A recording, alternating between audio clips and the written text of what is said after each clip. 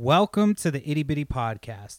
I'm your host, Perry Phillips, and because I've killed so many brain cells, I feel like I'm getting dumber as I'm getting older. So the podcast is a great way to learn more about the things that I love.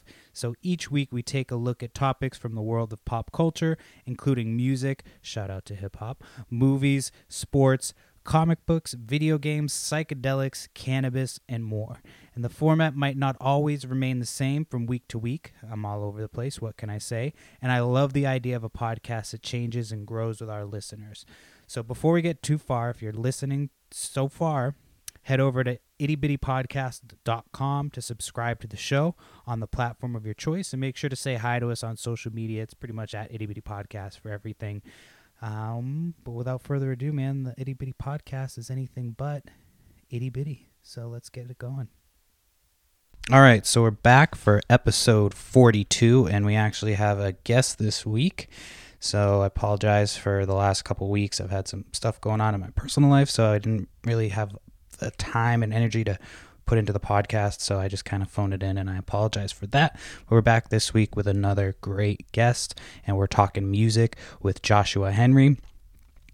So Josh is the host of the Just Josh podcast. He's also an artist manager at EUM Music Group, and we talked about his experiences touring in the music industry. We talked about the effects of COVID on the touring industry, and we also got into politics and UFOs and stuff. So it was an awesome conversation to be back with a guest, and I think it was a great way to get back into it after a couple of weeks of no guests. So this was an awesome conversation. I really enjoyed doing it, and I think you guys should check out Josh's podcast as well. So let's get into it. This is not a podcast about working in the music industry. It's the Itty Bitty Podcast. It's anything but, and it starts now. Welcome to the Itty Bitty Podcast.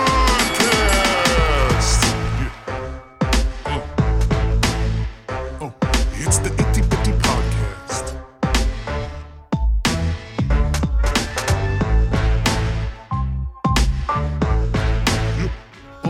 It's the Itty Bitty Podcast.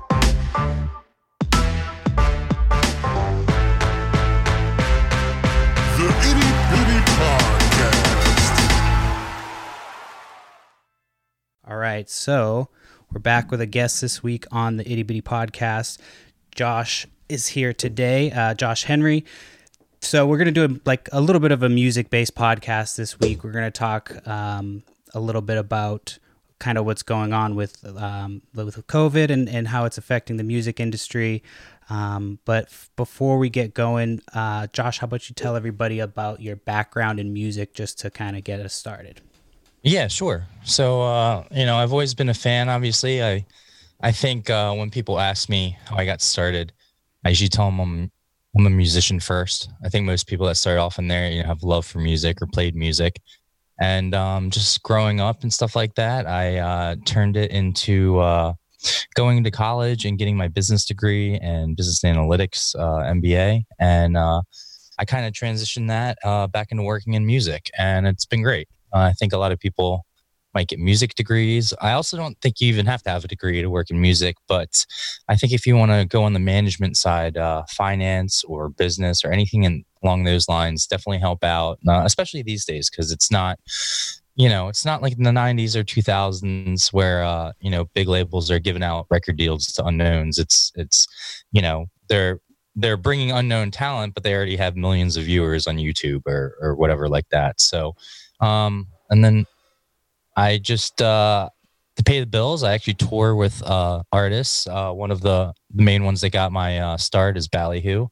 And those guys are just, can't say enough nice things about them, because without them, I wouldn't have made the connections and be able to do the things and really honestly live out my dreams. When you're younger, you always dream of touring and playing shows. And then even though I'm not on the music side of it, still getting to do the same thing on the crew side has been pretty cool. Gotten to play a lot of cool festivals and meet a lot of cool artists. And so that pays my bills. And then I started my own management company, EUM Music.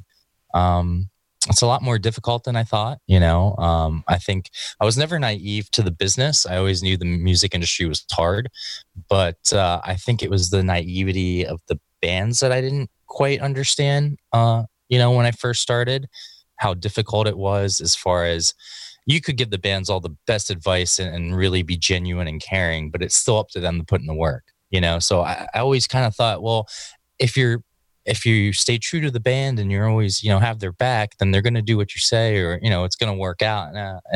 There's a lot more to it than that as well. And obviously, with a lot of these musicians being creatives and stuff like that, maybe they don't always have the business sense down, or they don't see the big picture, or other things that could help them. So in that sense, it's been very interesting. But yeah, that's kind of my background as far as where I'm at now, and what I have going on. So very lucky to be able to tour and get to do some cool things to pay the bills. And then also, on the other hand, it's a lot of work to be a manager. It's a 24-hour job. And again, I think the successful ones are the ones that really have the artists, best interests in mind. And I know everyone does, but, I've met some managers that aren't even bad managers. I think there's this kind of stigma that managers can be sketchy, or they'll steal your money, or, different things like that. And I think, most of them, for the most part, I think everyone does. It's just they don't know what they're doing. They started off as they started off as like a promoter, helping bands get gigs because they know the person at the local club, and they're like, oh, I'll manage you, yeah. And then it's not even that they're trying to hurt the band or trying to screw them over. I think it's just that they don't have the background. So now, what are you doing when you're on the road with these artists? Yeah. So it's funny because I think my goal when I started touring was to be a tour manager, because I think it has the most it's the most similar to what I do as far as management. Minus I actually, I'm trying to build a team around them. I'm trying to put them with the best people, get a booking agent, working with the contracts and stuff. So as a tour manager, you're still kind of working with the contracts, making sure that they're getting paid, making sure they're getting there on time. So it's almost like an everyday manager as opposed to a career manager. So that was my goal, and to get into that, I took the first job I could get, which was merchandise. It's pretty easy to get into. And on the other side, I don't think people realize how important merchandise is, especially now where that's 80% of their income. I was going to say, it's a big chunk, right? With huge chunk. And I think people think touring is, and it is, because you're getting paid for a show. But I think the misconception is that bands get money off the tickets, which is not true. So I think everyone's like, oh, well, can I get a discount? I bought a ticket, give me a discount on merch. Well, 85% of that ticket went to the venue. The 15% that might get to the band, depending on the contract, usually it's a flat rate. So it doesn't really matter how many people come to the door. They're still getting that flat rate. So it's not like they're going to get extra because you bought the ticket. And then, or, it goes to other things. You got to think they're paying us, the crew, how expensive that is to actually pay someone a living wage, or pay someone well enough that they'll do their job well. Right. You could pay someone $10 an hour, but they're not going to do a good job, when they have to travel 8 hours, a day and be done at 3 a.m, and then get up the next day and do it all over again. Right. So, and then their management, booking agent, all these other things that factor into what gets taken out before the money actually gets back to the band. And there's really not a lot left. So having good management to make sure that you're getting everything you can out of that. And then again, on tour, it's I don't think it's as glamorous as some people think. So now with the internet, I know that it makes it harder because there's so much content, like constantly, that it's harder to kind of get your name out there as an artist. But it also might be easier to put content out there if you know what you're doing and if you're kind of good at it and you can maneuver social media. Like I know a lot of different artists that have gotten big just based off one viral video or something like that. So where does the management company come in as far as like, did you guide them as far as advertising goes, or how does that all work? So yeah, I mean, we're a full service, so I like to think that we can help in every aspect of what the artist is trying to do, whether it's marketing or the music side. It really is just to be a sixth member of the band to a degree, to have their backs, to be a mentor, to make sure that we're not working with people that are trying to take advantage of the band. So Yeah. in that sense, I think a manager should be someone that you trust and that has your back, you know. Yes, they need to know finance and stuff like that, but I think it's the most important thing is that they believe in what you're doing and they want to be a part of it. But to answer your question, as far as sticking out with all the thing, on one hand, you would think that since it's so watered down and everyone has access to a computer, a microphone, whatever, podcasting, as you know, is blowing up. And with COVID, everyone and their mom has a podcast. So it's like, how can I stand out within the podcast world? Well, since there is so much watered down, I think if you, like you said, if you do a good job and you make it a quality product, then it actually is easier to stand out. I don't think it's any different than before. If anything, I think it's easier because you have more access. Right. But on the flip side, yeah, it's harder because there's more people out there. So again, it's just how can you separate? How can you be different? I mean, even with me, I held off doing a podcast for a very long time. So I was probably thinking about doing a podcast 5 or 6 years ago. And a lot of my friends in the industry, in the music industry, already had a podcast. So I know other managers that had a podcast and were giving out management advice. I know bands that had lead singers or other people that have podcasts and they're giving out band advice and stuff like that. And I really just didn't want to be the same thing. And I knew it wouldn't be worth it because I wouldn't stand out as opposed to anyone else. But then I finally got to the point where I'm like, you know, I'm behind the scenes a lot, and I don't think people actually get to see the hard work and the things that I do and get to meet me as a person, because while I'm on tour and I'm networking and meeting all these people, and that's a big reason I tour, is to actually use it to network with venues and other bands and other managers. And then I take those networking opportunities and I bring it to my bands. So that I'm working with in the management. So, but I don't think it's hard to stand out. I think it is at the same time. Again, it's just want to. This industry, especially, it's like the service industry.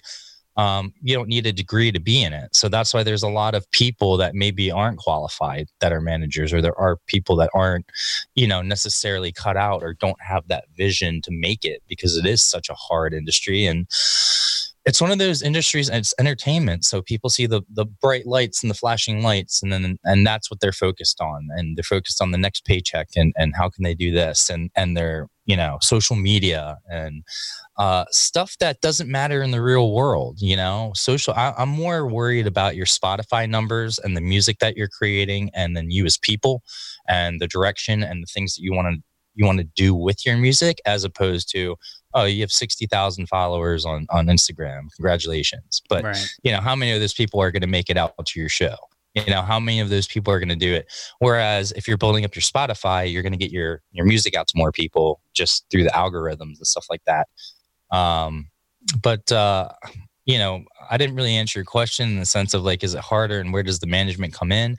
So I would say as far as the management comes in, yeah, I mean, again, we come in and we can tell you the key to social media or the key to marketing is consistency and quality. So it's not necessarily, are you putting things out every hour?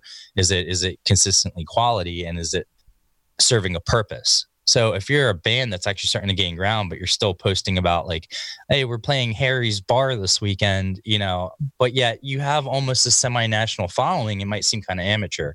So it's like, how can we do the quick look test, which is if I just open up your Instagram and I'm looking at your Instagram and I'm seeing fuzzy or grainy videos, or I'm seeing unprofessional photos, or things that don't just match just by glancing at it and don't draw me into it just by glancing, can we archive that and save it so it's not showing up, but you can still hold on to it if you need it in the future or something like that? So I always try and go through the eye test. So yeah, I mean, management is a big part of that, is a big part of helping bands take what they already have, which is the creative part, and then how can we get that out? It's all about distribution and getting in front of people, and which is very hard because, you know, Facebook and Instagram and stuff, I think you notice this just on on your personal page. You might put something out 6 years ago and you'll get 400, 500 likes every time. Now it's you might get 30 to 60 likes just because, and they're saying, oh, we're filtering this out so you only see the content you want to see, and you're only getting what you want. But really, it's how they're thinking is it's about money. So it's like, how can we monetize Facebook where people think we're doing them a favor, but we're actually gaining money on it? So now, since you're only reaching a certain amount of people, if you really want to get your stuff out there, if you have your own podcast or you're doing something else, you actually have to put a couple $100 into the marketing, and even that's not a guarantee. Because then you're also kind of competing within people in your bracket. So obviously, the big companies that have millions of dollars to spend on advertising, they're only competing with each other at the top, and so they're going to get the advertising time and get the most views. But then you get down to the thing where people like me, you and me, that really, if we wanted to, can only afford to spend $10 to $20, $30 a week, even though that's really nothing. Let's pretend the average Joe doesn't have that much to put hundreds of dollars in each week. So then that's more people that you're competing with for the same amount of money that you spent for that advertising space. So it's just one of those things where I don't rely so much on social media to get the stuff out, more than are you doing quality content, and what are we doing as far as behind the scenes to help you guys grow. I think a big thing with, especially because I've had the opportunity to work with some bigger artists, but I've never taken them because my passion and the thing I really love is working with new and independent artists, because that's when it's the hardest. I know it's easy to go in with a band that's established and to just take over the reins and kind of help them and kind of get their system down and just, okay, well, we know we have the audience, so now how can we keep the audience, as opposed to, oh, we don't have an audience, now we have to build one. So for me, EUM's always been about helping the little guy and helping those. And then on the flip side, as much as there's a passion for it, it is harder, as a manager, because there's more risk. I know that bands kind of look, when they're looking for managers, if they think they're at that point, there's kind of that stigma that managers are sketchy or they're going to steal money from you. But reality is, it's just as much, if not a lot more of a risk for me to sign a band than it is for that band. Because let's say it doesn't work out, or even if, let's say I stole money or something happens where we go our separate ways, they can still continue as a band to a degree. I mean, unless it's a horrible manager that just wiped you clean. I get that. But I'm just saying, if nothing went wrong and no one was shady and you just went your own ways, the band can keep going. They can keep building music. They're not really going to get set back. Whereas a manager, it's like, the percentage of bands that actually make it are so much lower than it is to find a manager. So, just for me personally, anytime I take on a band, that's why I make them sign a contract. It's not because I want to see that they mean it and they care, not necessarily that I'm trying to pigeonhole them and steal their money and not let them out of the contract. So go ahead. No, I was going to ask if you have a certain genre that you specialize in. So I can actually, it's funny, our name, it used to be Ease Up Management, and that's kind of what my start. The problem is, because some of the bands I worked with were in that reggae, ska, punk genre, I think I kind of got pigeonholed as someone that works with reggae artists or someone that works with ska and punk artists. And honestly, EUM, I started again, for me, it's not, obviously you have to have a good product. That's number one. But more so than the product, I look at not just talent, but potential. So when I see a band and I look at a band, I'm like, oh, they're good. And someone else might be looking at that same band and be like, oh, man, these guys are shit right now. Like, I wouldn't sign them. But I'm not looking at what they are right now. I'm looking at, well, what can they be 2 albums from now working with me? Right. If we work together, what can I help them achieve and where can they be? And is that a starting point from where we can actually do something, 2 years from now or 2 albums from now? Once we get to that point, do I see them being good enough that we can go off and actually make something of this and make a living? I'm sorry, I kind of forgot the question because I kind of rambled there for a second, or what we were just talking about. But no, it's cool. I was gonna say anyway. One of my favorite things to do is on Friday when new music comes out. Is I fucking love to go through. I have a bunch of different music apps on my phone. I go through all of them, and I like to listen to all the different types of music that came out. So my question was, if you specialize in one type of genre. Oh, okay, that's what it was. Yeah, sorry. So no, I don't. I don't specialize in one specific thing. The biggest thing, of all that was, I look for good people because, again, it comes down to the hard work. So even if I've worked with bands. I don't really want to mention names because I don't want to throw anyone on the bus or anyone thinking that I'm talking bad about them, because I'm not. But just as an example, I've had bands where we've had a couple different labels looking at them. That's how good they were. And even though they weren't a huge, which is even harder because these days, again, you have to already have a following for most labels to even look at you. So the one band I had, man, they probably would have been the next Paramore. That's how good they were. They were like a grittier, heavier Paramore, but they still had the commercial sensibility and still had that. It was almost like a mix of In This Moment and like Paramore, but not so butt rock, definitely commercial and outgoing, but like grittier, kind of stuff. And they easily would have made it. But the problem is they never got to the point where I set them up for a festival where the labels were going to come look at them, and they basically canceled. And it was because their excuse was they couldn't fit the drum sets in the car, because at that point I had signed them as a duo and kind of their rotation was fluid. But at the time to play live shows, they had the lead singer's boyfriend playing drums. The problem is that that would cause friction within the band because, he would have to take her side because they're boyfriend, girlfriend. Right. And so it seems like there's a lot of ganging up and different things going on, honestly. And then she also had kind of an ego for someone that didn't have any, recognition in the industry. I remember we were trying to get some stuff going and get their YouTube up.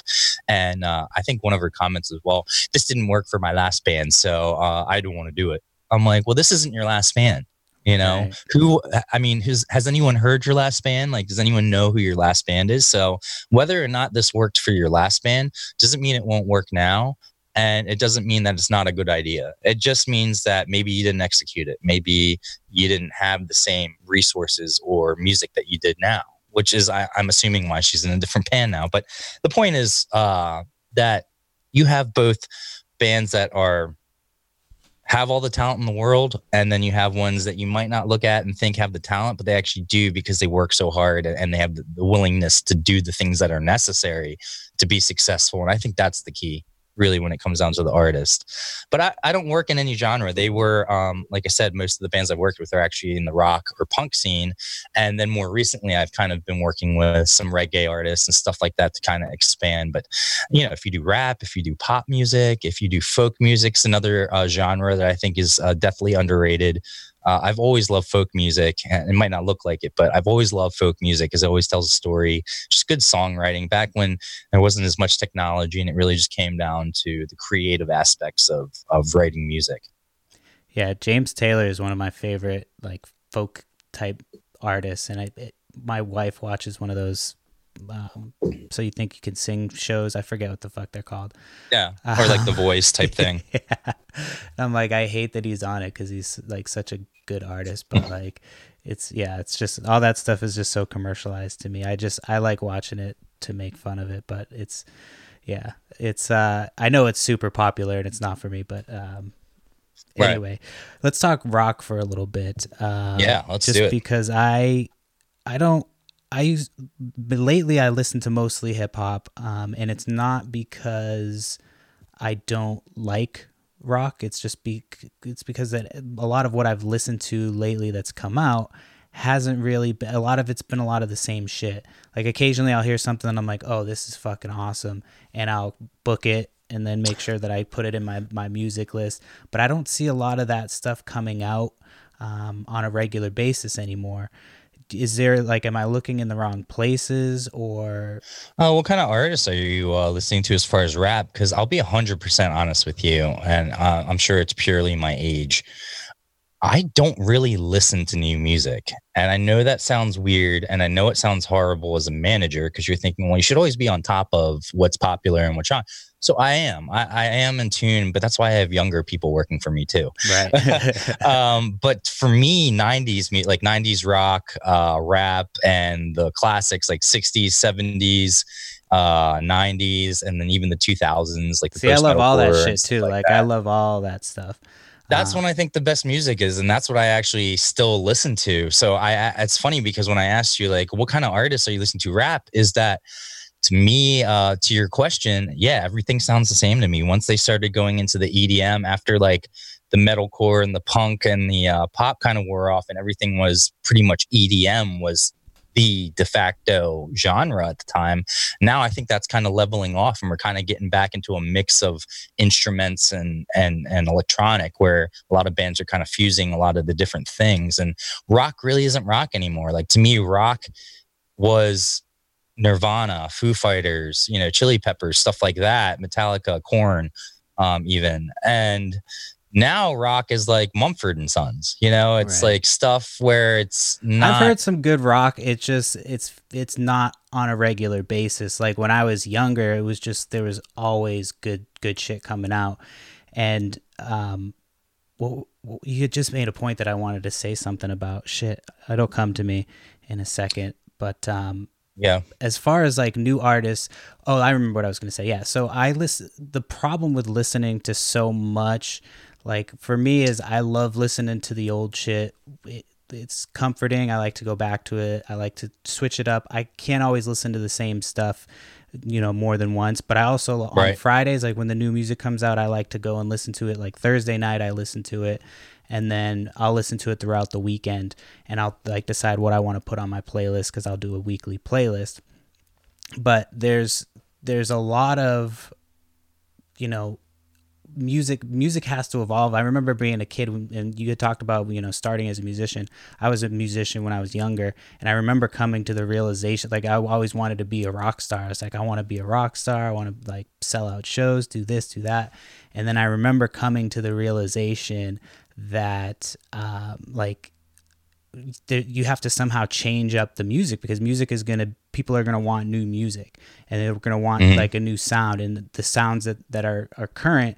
I remember having that foresight when I was younger, to be like, I don't have that in me to be like, a music revolutionary and change up the landscape of music. So it is kind of difficult, because everything that's been done has been done. But I do see, I do search pretty regularly, and there is some good shit out there that's newer. There's some stuff that I'll listen to that's just cool for the sound of the beat or whatever, but there's a lot of stuff with some substance that's really good out there too. Yeah, I mean, as far as rap goes, I'm really 90s rap and the old rap, like original Jay-Z and stuff like that, and then like Nas, Common, Tech Nine. I love Nas is like Technique. My favorite. I like rappers that tell stories. The mumble, I never got into the mumble rap. Even Wheezy used to be dope, and then he was like the king of mumble rap. Like he pretty much started, I feel like, all that bullshit. He was kind of like his mixtapes were fire. I blame all the drugs and stuff he's been on. He's not quite all there. But rap used to be hard. I used to love the beats and then the storytelling. Actually, a newer artist that I'm a big fan is Darnell Williams. I don't know if you've heard him. But check out I don't know if you can share stuff, or some people don't do it because of copyright, and I haven't uploaded any of my season 2 yet, which is all video where we can share screens and stuff. So I actually probably have some clips in there that will get taken down at some point. And I didn't even think about that. But Darnell Williams is a great, check out the song Ham. I just recently saw it in a movie, and it was a good movie, and like music like that. And when you hear it, you'll see what I'm talking about. It's got the beat, but it's actually got the old school rap behind it too. So, and the lyrics are really good too. I think I'm a lyric guy. I think if you're a musician or something, you've been a lyric guy. But yeah, I don't do any specific genres, and I would love to work with any artist as long as you are serious. And this is something I get a lot of people that want to do that. I get a lot of emails, and a lot of the emails are like, check out my band or whatever. And even if I don't think they're going to be good, I actually check out every single artist that sends me their stuff. That's one thing I will do. Whether or not I work with them or not is a whole different story, but I will always check it out. I will at least give it a good run through. And if it's something that I feel is worth it, I will definitely check it out. But I at least give people, if they're going to take the time, whether or not it's, I get a lot of misspelled emails. And the point of this is to say that everyone always says I love music. This is what I want to do for my life. Well, a lot of us love things and want to do that for our lives, but that doesn't mean we have what it takes to do it, or again, the commitment and the want to. So, it all comes down to, are you willing to put in the work and time? And I forget what my original point of that was again, but it was to the emails that people tell me they want it all the time. And even though you do, it doesn't necessarily always mean that you do.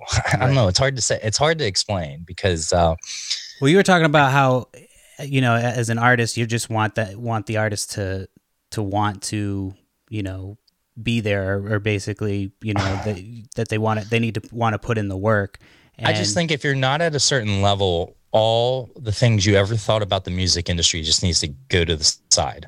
All your ego, all the other stuff, you know, you thinking the bright lights. I know for bands, their thinking is short term.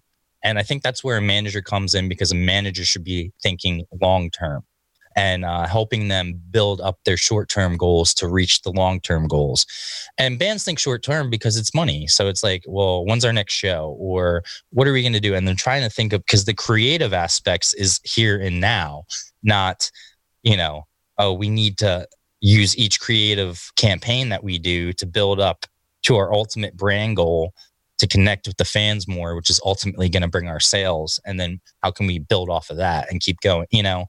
But bands aren't thinking that, you know, they're trying too hard to fit a mold, or trying to fit too hard into what they think people want. And I actually think, in one hand, because there is such a blur between genres these days, where I don't think one thing is just like back in the day. I think, yeah, there was rap music, there was rock music, there was country music.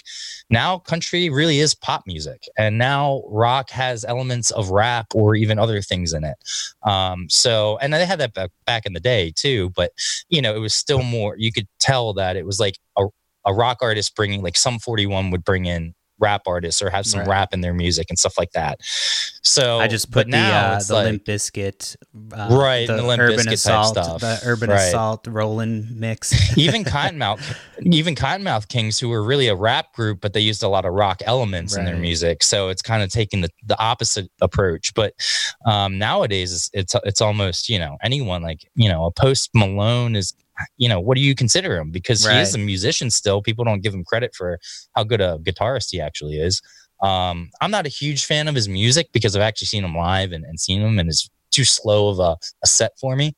I thought he was, you know, a rapper, but I guess he does rap, but he's kind of an R&B, more of an R&B rock kind of a thing than it is, you know, rap. But yeah, I'm not a good person to ask about music in the sense of like what's good, because that's opinion.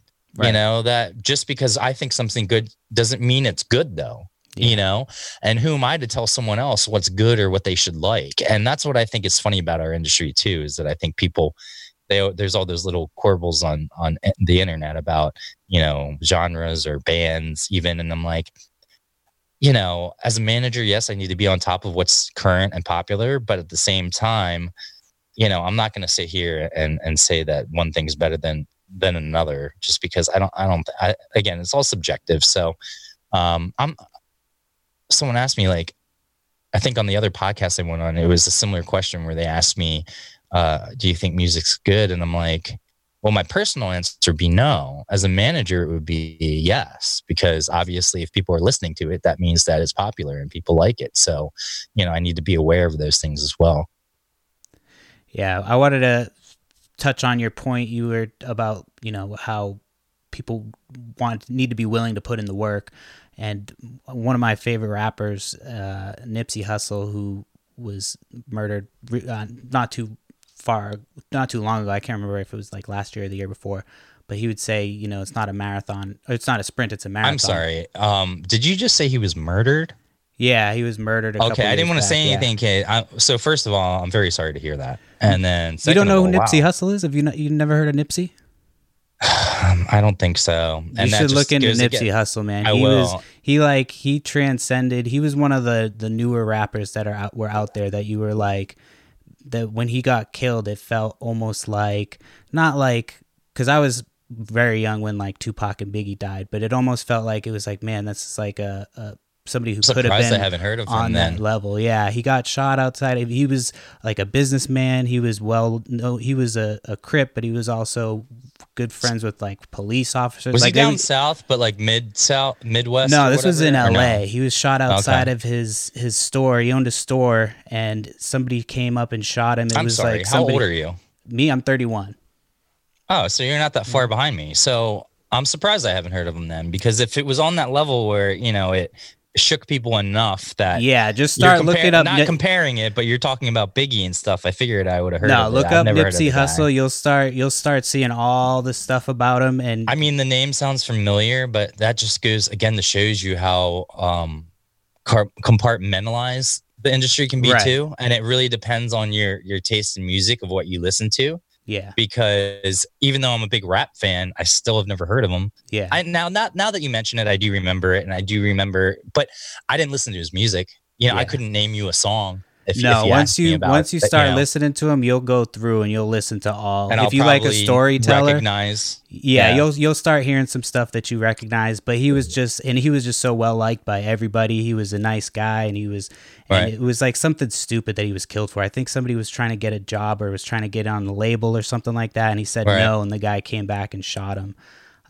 But yeah, but anyway, he said it's not a sprint, it's a marathon, and when you think about it like that, with anything, with the podcasting, like when I first started podcasting, I thought, it would be something semi easy, but now that I've done it, I'm almost a year in, it'll be a year in July.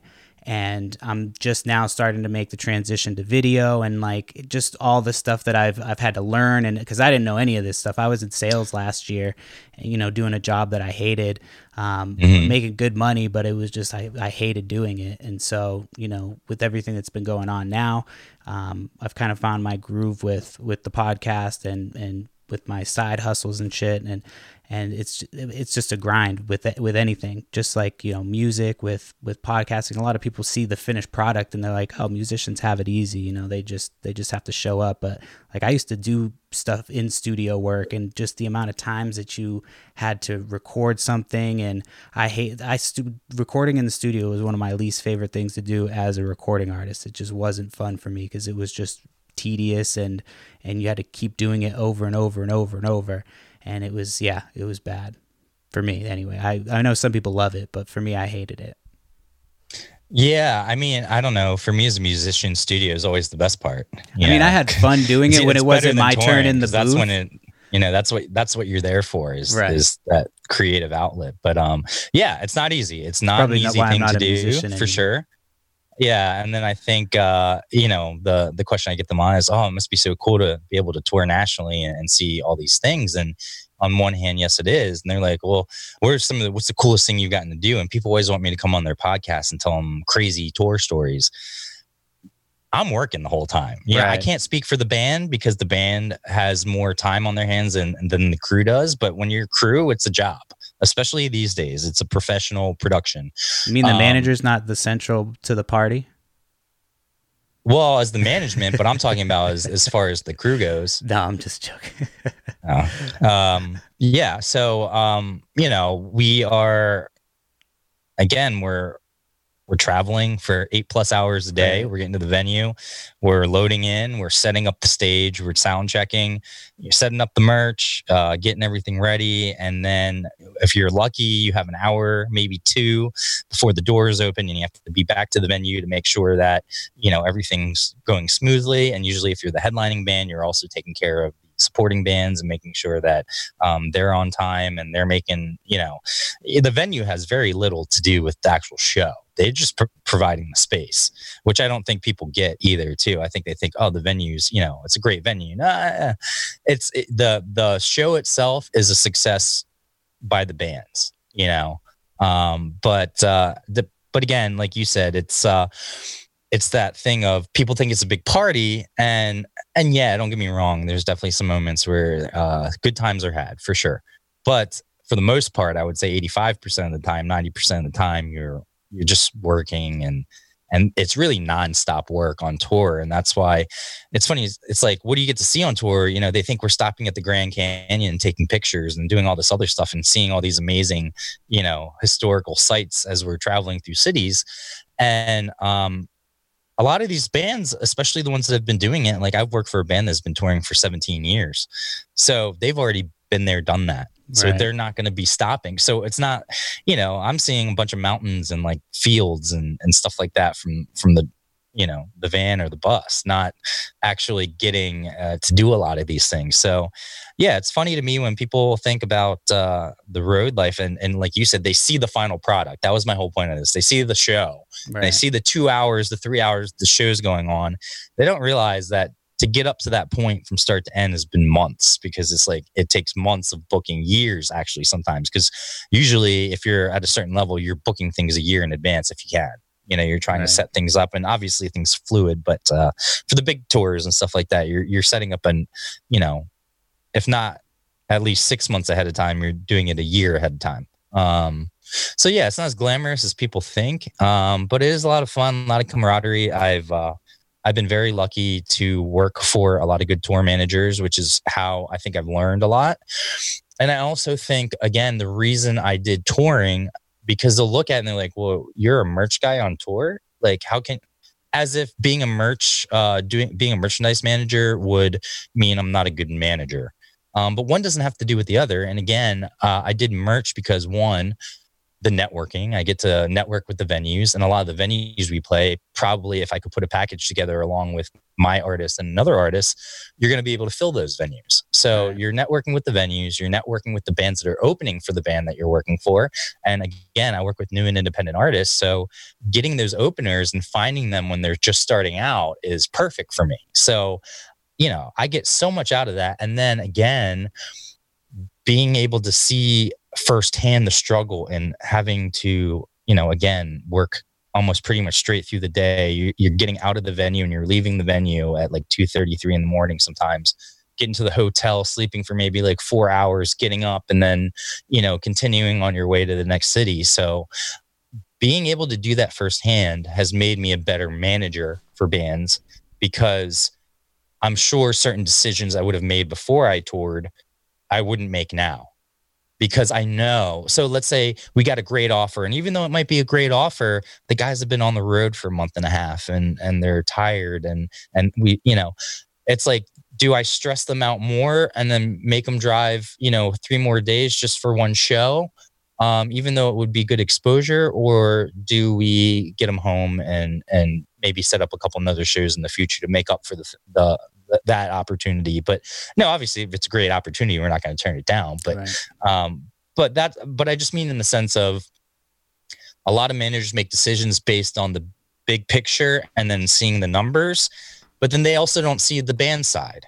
And I'm lucky, I think, that I've seen both. I understand that it's a business and that we have to do it, but also being on the artist side and touring, I've been able to use that to say, well, Josh, the manager, maybe that's not the best decision, even though financially it would be, or maybe long term it's the best decision, but maybe right now it's not, and maybe there's other ways that we could go about it. So that's just one of the things I've picked up from being on the road, and why I choose to tour. I just think it only helps me out more than maybe a manager that's just sitting behind a desk and hasn't been out there and doesn't get the struggle. How do you think touring is going to be affected with everything going on with COVID-19? And do you think people go back to concert venues like they did before, or what do you think about all that? So obviously they're not, but there is going to be a time where everything's back to normal. I have no doubt, and I'm hoping it's going to be next year. If you want to be realistic, to me, I think the rest of this year is pretty much shot. Yeah. I don't think we're going to have normal touring. And even if they open up venues and they have limited access for public things, it's still like, I think there's going to be another wave coming in the fall, in August, just because, to me, I think on one hand it was made a bigger deal. On the other hand, I think people aren't taking it seriously enough, because even though it might just be a flu bug, it's a different flu bug that we haven't seen. Right. It's able to change. It does prey on weakened bodies and other things like that. So, even though it might just be the common flu, just a variation of it, and there will be vaccines and stuff eventually, to where, we can look in the past, SARS, all that other stuff, and different things like that, and it's very similar and different. And the problem is, nowadays you don't know what to believe. You don't know what stats are true or not. So even if you're looking at a reputable site, that doesn't mean that the government page was correct. Right. Even we know that China is not giving us the correct numbers. We know that's not a fact. They're kind of downplaying it. And then we also know that the America, our numbers don't really show everything that's going on right now. So all this call to open up things so quick, I respect everyone's opinion. I'm somewhere down the middle as far as politics go, even leaning more towards the Republican side as far as policy or as far as like business goes. But as far as socially, I'm a Democrat. I believe in treating people with respect. I don't care what color you are, all that other stuff. On one hand, I don't want my future kids to have, I never had bomb or shooting drills. We had the tornado drills where we would go under the thing, or fire drills. I don't even think once, even in high school, did I ever have an active fire shooting drill ever. Even though there were shootings, even though there had been shootings before, like we never had to do that. Now it's become something where it's commonplace and it's scary. I don't want my kids to grow up in that. At the same time, who are you to tell me that I can own or can't own a gun? Right. I'm also not the type of person that thinks having a background check is a problem, because I've never committed a crime. So, the people that are complaining about it, that goes back to ego. It's like, well, you can have your gun. How many guns do you need? Like, do you really need an AR-17 to protect yourself? I saw a picture. You're a man, but you can't protect yourself with a pistol. Like, come on, So on one hand, don't tell me I can't own a gun. On the other hand, stop being ridiculous. But the whole point of that is, I think, what was I started getting politics, but I was trying to say that like I'm somewhere down the middle. But what was the original thing that we're kind of going over? We were talking about COVID and the touring industry. Oh, so are we going to get back to, I apologize. I'm like ruining your podcast because this is the podcast. I usually get high before, and like, so it helps to be all over the place anyway. So. But so as far as getting back to normal with COVID, yes, we're going to get back to normal. No, things aren't going to be the same short term, but I think a good point I want to make, though, along those lines, that it's sad that a lot of the bands I've worked with in the past, or that I ended up going my separate ways, I would preach, even though I said social media wasn't as big a deal as like Spotify and stuff earlier, that doesn't mean it's not important either, because that's your branding. That's how you're connecting with the fans. That's your chance to show them and connect them and direct them to your website and the other things in your merch that are going to build up and bring in money, instead of specifically using that to promote your stuff.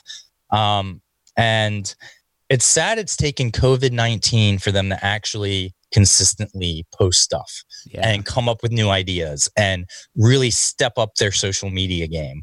Because there's a lot of bands that it would be like pulling teeth to get them to actually clean up their social media and do a good job with it. Now they're actually doing an okay job, but even still, that's not enough. And I wonder, once this is all over, are they going to go back to not posting? Are they going to, and with all this, who knows what's going to happen in the future? So I do think it's going to change, in the sense of, I think like the online, concerts and the different things and the weekly IG battles have been cool. Yeah. Well, once touring can actually happen again, there's nothing like live music. So it's not going to replace it. But I think, and I would hope that maybe this has taught and gotten some of these bands in the rhythm of having their social media on point and doing more at that, so that when they are touring again, this continues. I'm hoping. But nothing's ever going to replace live music. So I'm not saying that maybe we're going to go all virtual and tours, you're going to pay $10. Just like movies, how you go pick up movies or go see a movie. Now you're renting on Netflix or renting on Comcast and doing different stuff that would be similar to where, instead of going out and seeing a concert, you're at home renting the concert. That's never going to replace live music, but maybe instead of having, for a mid-level band that has to make money, and instead of having to travel and pay for hotel and gas and do a weekend regional tour, they can now do a donation only. And if they're averaging even $5 a head for people watching the stream in multiple cities, they might actually make more money, be able to supplement that instead, and again, just for that one weekend, or maybe for that one thing, or for a special event, or if they're trying to raise money for something, instead of just saying, oh, support us, here's our GoFundMe. It's like, hey, we're having a free concert. If you want, donate, and we're putting that money towards our new album. Yeah, I've seen artists do that. So there's so many different things. And as far as, are we going to, no, I mean, I really don't think, I just don't know. I don't know what to believe. That's a problem. I don't have solid, concrete evidence from our government. And I'm not talking about, this isn't a politic thing. I'm not talking about Trump specifically. I'm not No, talking about I red or think blue. they're all terrible. I think I'm they've all just handled it talking, poorly. we don't know what's going on. Right. And again, I think it's going to come. I think there's going to be another wave in the fall when the sickness starts again. We get into December and January where it's going to come back again until we have the vaccine. So I'm hoping it opens up because I paid for a lot of concerts and I had a lot of things planned, in summer and towards the end of summer. So I'm hoping, selfishly, I'm hoping they go on. But I could see the rest of the year pretty much just being non-touring. Even if things open back up, there's definitely going to be restrictions on things. So, how can you really control it? And then you can already see there's unrest with a lot of these.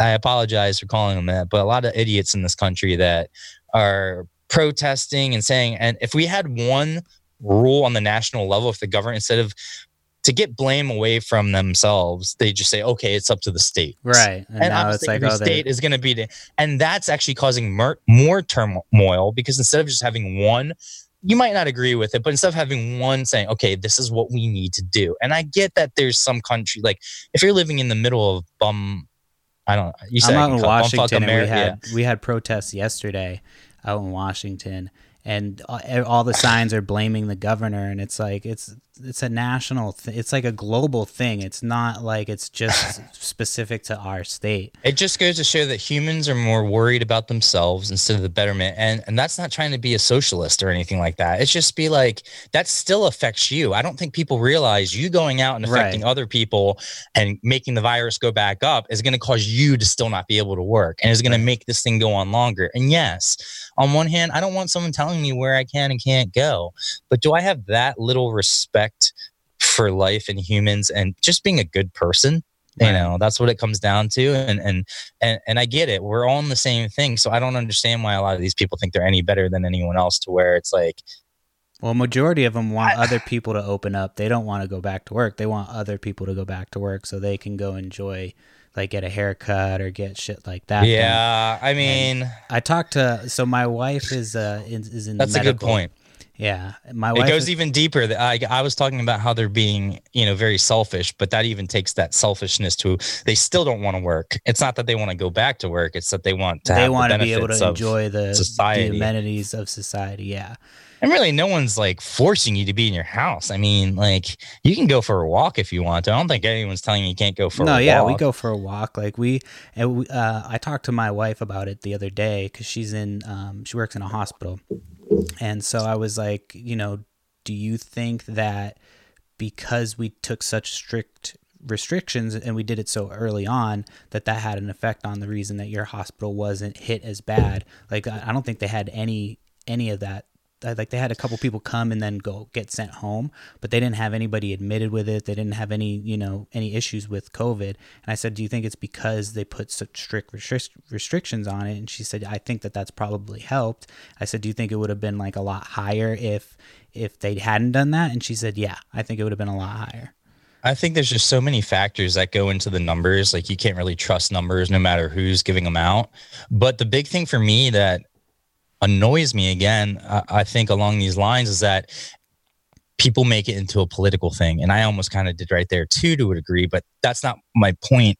My point is that, like, it shouldn't be a political thing. It should be a human race thing.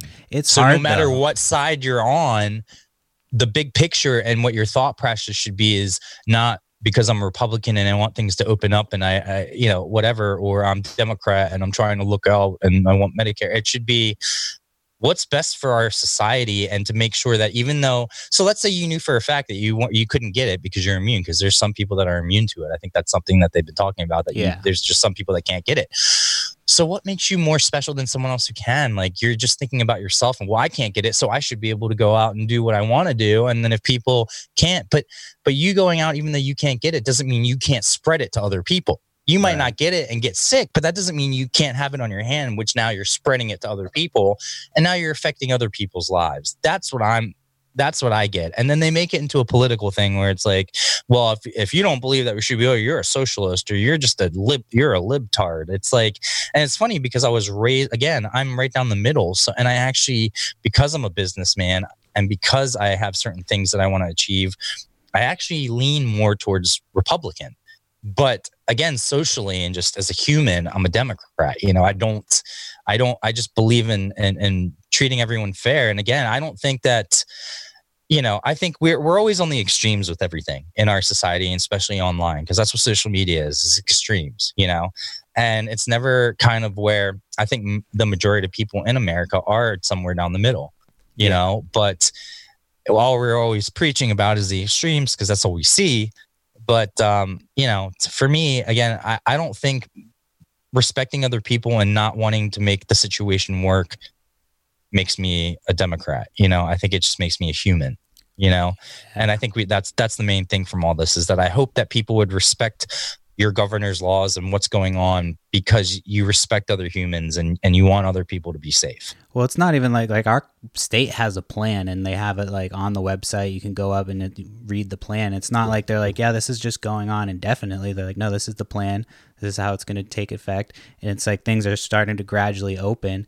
And the weekend that they started to open stuff up, there was a protest. And it's like, well, what are you doing?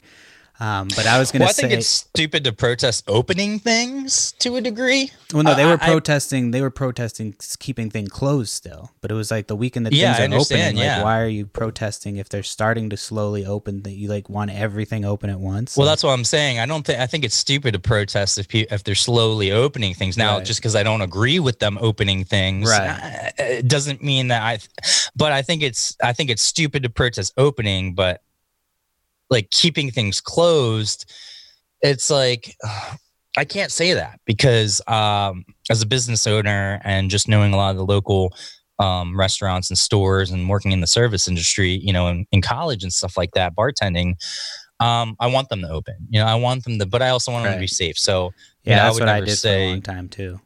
I just don't think that. I just think it's stupid that people are protesting things being closed, right? Is that what you're saying? Like still like all these people making a fuss that we need to open these things up. I agree and I disagree. It's a hard thing. We're humans and people and society are complicated because I don't ever think it's black and white. I think the problem is that we argue one argument and then someone will argue something else that's not directly back at that one. So both of you are correct, in like a different situation, you would be correct. But in this situation, I'm correct, so but that's not what's going on here. And then we kind of lump it all and make it general to where then it's becoming you're either on this side or that side where it's like, you're not wrong and I'm not wrong, but it's just a matter of, we don't really have the ability as humans to accept the fact that there can be more than one right answer to the same problem. And people don't like to change their minds on stuff. I'm like you. I'm like more right down the middle, and I in most of social issues I lean more left, and then on certain issues I lean more to the right. It depends on the issue. I'm more policy over the person, and I feel like it's more evident right now with the whole Joe Biden thing. It's like people were screaming through the rooftops about how Trump was a pussy grabber. And then somebody comes forward and accuses Joe Biden of sexual assault. And they're like, well, that's only true if it's Trump. I don't think you can compare the two, but yeah, sure. What do you mean? I've never, I just think they're talking about him quote unquote putting his hand too low on someone's back. I mean, well, no, they're talking about him like sticking his fingers in a woman. That's the newest thing is that they're talking about that she came forward and that her mom called into Larry King like years ago in the 90s. And I'm not saying it's true or not. I'm just saying the whole aesthetic of the way that it looks bad, being that for people screaming about. Let me get this straight. First of all, I don't like Joe Biden. I think I don't like either. It's another fucking same old Democrat bullshit. The same thing that the Republicans have been doing. I never thought Bernie was the answer, but I thought it was the step to get away from that. Right. Because he's too social for me. Right. Now, I do believe people need to have access to certain Medicaid. Like that doesn't mean I don't want people free Medicaid for everyone, but I think you should have access to affordable, and then people like me that want to spend more money and get better, I should be able to have that option too. I think community college should be free because I think that benefits everyone, Right. But that doesn't mean all college should be free. No, that's not how, because I paid so much money to go to college and now you're just suddenly going to give everyone free college. No, that doesn't fly with me. So again, I'm down the middle. I'm actually more towards the Republican side, but here's the thing. Again, when, you're saying, well, you're kind of lumping them all together and how do we know that's true? We don't even know it's true. You just said it yourself. We don't know. I'm not saying it's true. I'm just saying that there's it's a credible sexual assault allegation as opposed to. But we don't know it's true. But we actually have Trump on tape saying he grabs women's pussy and it's okay and all this other stuff. So it's like, right. I'm just saying the aesthetics of how it looks. I don't like either of them. I lean more left, but I just think it's funny how when it's one guy, it's like, oh yeah, he's a terrible, terrible guy. But then the other guy is accused of the same thing, even worse, accused of it as well. And it's like, oh no, he wears a blue tie. So because you're looking at the person and right. You're looking at their track record, and Biden's not out there. So behind the scenes, he might be just as bad as Trump. There's more allegations than just that one. There's multiple. Let's get past women. the allegations because that's my point. Is you keep bringing up allegations. But Trump was never convicted of sexual assault. He was talking about it on a hot mic. So it's like it's not like it's pretty similar to the same thing. It's just I don't see how it's not the same thing. Being credibly accused I'm gonna of by a woman. agree to disagree in the sense of I just think again it goes back to you look at the type of people and it's like. Well, just a year ago, Biden was talking about believe all women, no matter what, and now he's like, no, we don't do that anymore. Only if she's been fully vetted. Like that's what I'm talking about. The aesthetics of like the Me Too movement just going out the window as soon. Again, I think you're taking different situations and you're taking different things and kind of lumping it all together. But I don't see how it is though, because one guy's being credibly accused of a woman for being digitally penetrated, and the other guy was talking on a. I'm not a Trump fan at all. I hate Trump. I'm just saying that it's the same thing. If not, one might be worse than the other because they're trying to lie to you about it. Okay, well, again, I started to try to say before was that I'm not a Joe Biden fan. Right. So, me saying you're kind of making it seem like I'm making excuses for Joe Biden. No, I'm not. I'm just trying to see how it's different. That's what I'm just trying to see. Well, I'm trying to get to that. I'm trying to say that Trump's out there saying, like, from his comments saying, you just grab him and put it shows he's the type of person that, doesn't care. Like, he's okay with, to him, doing that is not sexual assault. It's fine. Like, right, but we know who Trump is. That's who Trump's a bad guy. We know that's my point. That's why I'm saying. But they're trying to sell us Biden as if he's a good guy. That's my problem. Is they're trying to sell us. But that's why people. You're okay. You asked me if you let me finish. You asked me why is it different. It's different because we know Trump's like that. So right. It doesn't matter. Joe Biden hasn't been seen like that. So that's why it makes it different. But the problem is that you think I'm on the opposite side. I agree with everything you're saying. Right. No, I'm not. So I'm not trying to be confrontational. What I've been trying to get to, is that I don't think it's different. Right. I don't think people are giving Joe Biden a pass because, again, I think he's totally full of shit. I think he's completely fake, and it's to the point where I am very close to considering actually changing from a Democrat to a Republican if Joe Biden wins or becomes our nominee. Yeah. Because I'm so far removed of what the DNC. Trump is our president right now, and the only person I blame is the Democratic Party. I'm on the same for him being in president because they tried to shove Hillary down our throats again, and that's the difference. Why I kind of say socially I'm a Democrat, because I think Democrats are able to stand up, most of us, and say, okay, even though she's a Democrat, I don't agree with what she's doing, and I think most of us did by saying we support Bernie over Hillary, even though. That doesn't mean that we think Bernie's the best candidate. It's just that we don't want that same bullshit. Right. But even if it was clear that the actual Democratic people that they serve were ready for a change, they shove Hillary Clinton down our throat. And then they make her the nominee. And then, all this stuff comes out and she's no saint. We know Bill Clinton wasn't a saint, so it's like all this stuff comes up and then Trump's president, and then, people, and then all the Democrats want to make it be a Republican thing. I'm like, you have no one to blame but yourselves, right? For all this stuff. And so I see that same thing with Biden, and I'm sick of it. So, as far as, you're saying, well, why does Trump get a pass and Joe Biden? I hopefully he doesn't. I hope he doesn't, because I think Joe Biden's just as grimy. Yeah, they're both grimy. And this, like you were saying with the DNC, I agree 100% with that. The thing about Bernie was, like, I was a big Bernie fan, and not because of, I necessarily was like, oh, this guy's going to save all of us and he's going to be our savior, but because I saw his power to organize people and get younger people together and stuff.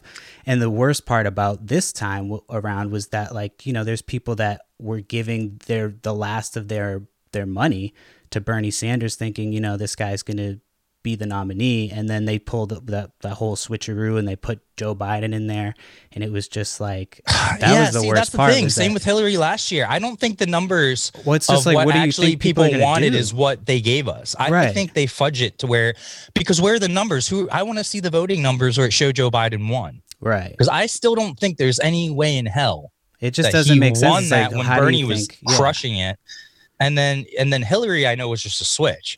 Well, I think the problem was that it was spread out, and so that the Bernie Sanders, from what I read, was that, like, they had planned on, campaigning against multiple people, and then when everybody dropped out, that they didn't really prepare for that, and they never adjusted, and it just to me it's just kind of sad, because like the people that gave the last of their money to Bernie Sanders, and it just. Just for them to have them pull the rug out, and it's just what's weird sucks. To me about Bernie is how little support he has from the African American community. Like, they literally roast him and fire. I'm like, listen, this guy is by far the biggest supporter of civil rights and supporting the African American community. It's so weird to me that I always see people hating, like, and he doesn't, and from the polls, he doesn't get a lot of black support. Like, how is Joe Biden getting more black support than him? I just don't understand how Bernie never he never adjusted his, like, I always kept waiting for him to be like, say things that he needed to say and be like, I'm the guy who can beat Trump. I'm the guy who can beat Joe Biden, but he never did it. And I'm like, just say it. Like, people, I think because his body of work speaks for itself. Like, him marching, like, all this, like, he was an activist. He was a civil rights activist. Right. He did all these things to change laws back in the 60s, back in the, when things weren't.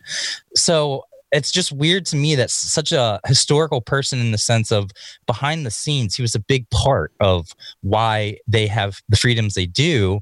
And it is kind of weird to me that he doesn't have that same support, Well, part of the reason too is, like, they don't cover him in the, like, CNN and MSNBC, the far left, like, I don't like any of that, the news from those stations, just because I feel like they're all establishment news. And so they don't cover anything Bernie Sanders does, anything he says, until he does something that might be construed as wrong. Like, I remember Bernie Sanders said fucking in right when the pandemic began, he said fucking, and they were like, oh my God, Bernie Sanders curses on national television. And it was like, you wouldn't cover that if he was saying anything else. Like, if he had said any, like, Medicare for all or something like that in the same sentence, you wouldn't have covered that. It wouldn't have been news. And so I also think the problem is that then we go, like, we're sitting here talking about on the podcast, right? But we know better, and we know that's nitpicking and being politically correct and being all that. But that's our own fault too, right? Because we can just say, so I'm on the same page. I think most people don't really consider news like it was. Right. There's always an agenda. I don't. Well, like watch you said CNN. earlier, you're like, I don't know who to trust. Out of all the networks, CNN and those are starting to become more out there. And I've been watching Fox, where they've actually gotten rid of some of those controversial people. Now, they still have a couple of those idiots on there. But when I'm watching the news on Fox, where it's just strictly doing news, and it's not like the guy coming on and giving his opinion. It's actually just the Fox News. They're actually pretty fair, and I've noticed they've been doing a lot more things where they've been condemning Republicans on Fox. Now I don't know if that's just them trying to make the facade that they're more on the same page or whatever. And I'm not talking about the extremists that they have on Fox. I'm just talking about the straight news aspect of it. I've actually noticed that they've kind of gone back to that, which is very surprising. And then even on CNN, when they're just doing the news, it always has some liberal slant on it. And now that's not the true for everything. I'm not just saying Fox is like the new go-to. All of them are bullshit. But I do my research by going online and looking at multiple sources. Yeah. And then I try to see which one, where the facts line up in both stories, and then you push all the other stuff aside. But my point of saying that is that I think we're kind of a part of the problem, because we're sitting there like, oh, CNN, said this and that. And I'm like, well, we know that's bullshit, and it's just like that. So like, let's not even give it a second thought. Right. Let's focus on the things that we know are true and are there. But politics is a tricky thing, because if politics were set up to actually serve the people, then I think our the disagreements or the things that people talk about within politics would align and be more straightforward. But the fact that really politics is a business. It's it's not about us. Yeah. It's about who supported you to get you to that point. That donor money. And until that changes, nothing's going to change. And to be honest, I don't see that changing anytime soon. Yeah. So. And then I don't want to get conspiracy theory, but in a sense, it does keep us down. It does keep things the same, because we're going to sit here and complain about the left and the right. But right, it's team sports. But what are we doing to actually change the process? Right. Like me and you can sit here and we can, maybe in our own heads, we're like, oh, we're making a kind of a difference because we're sitting here talking about it and we're trying to get it out and get everything. But then it's like, what are we actually really doing to help change what honestly, we're saying? There's a lot of people that don't pay. Like, I know people that just don't pay attention. They just I have friends that I'll ask them about something and they'll be like, oh, I don't know anything. Like, that is true. And they do it because they're like, I just would rather not know than, know all the horrible shit that's going on. And I'm like, well, you kind of have to know certain things as to like what's going on. You can't just sit out of everything, like, right. Especially when you're living in a society and yeah, I wanted to switch it up before I forget real quick, because I keep seeing the Blink-182 shirt behind you.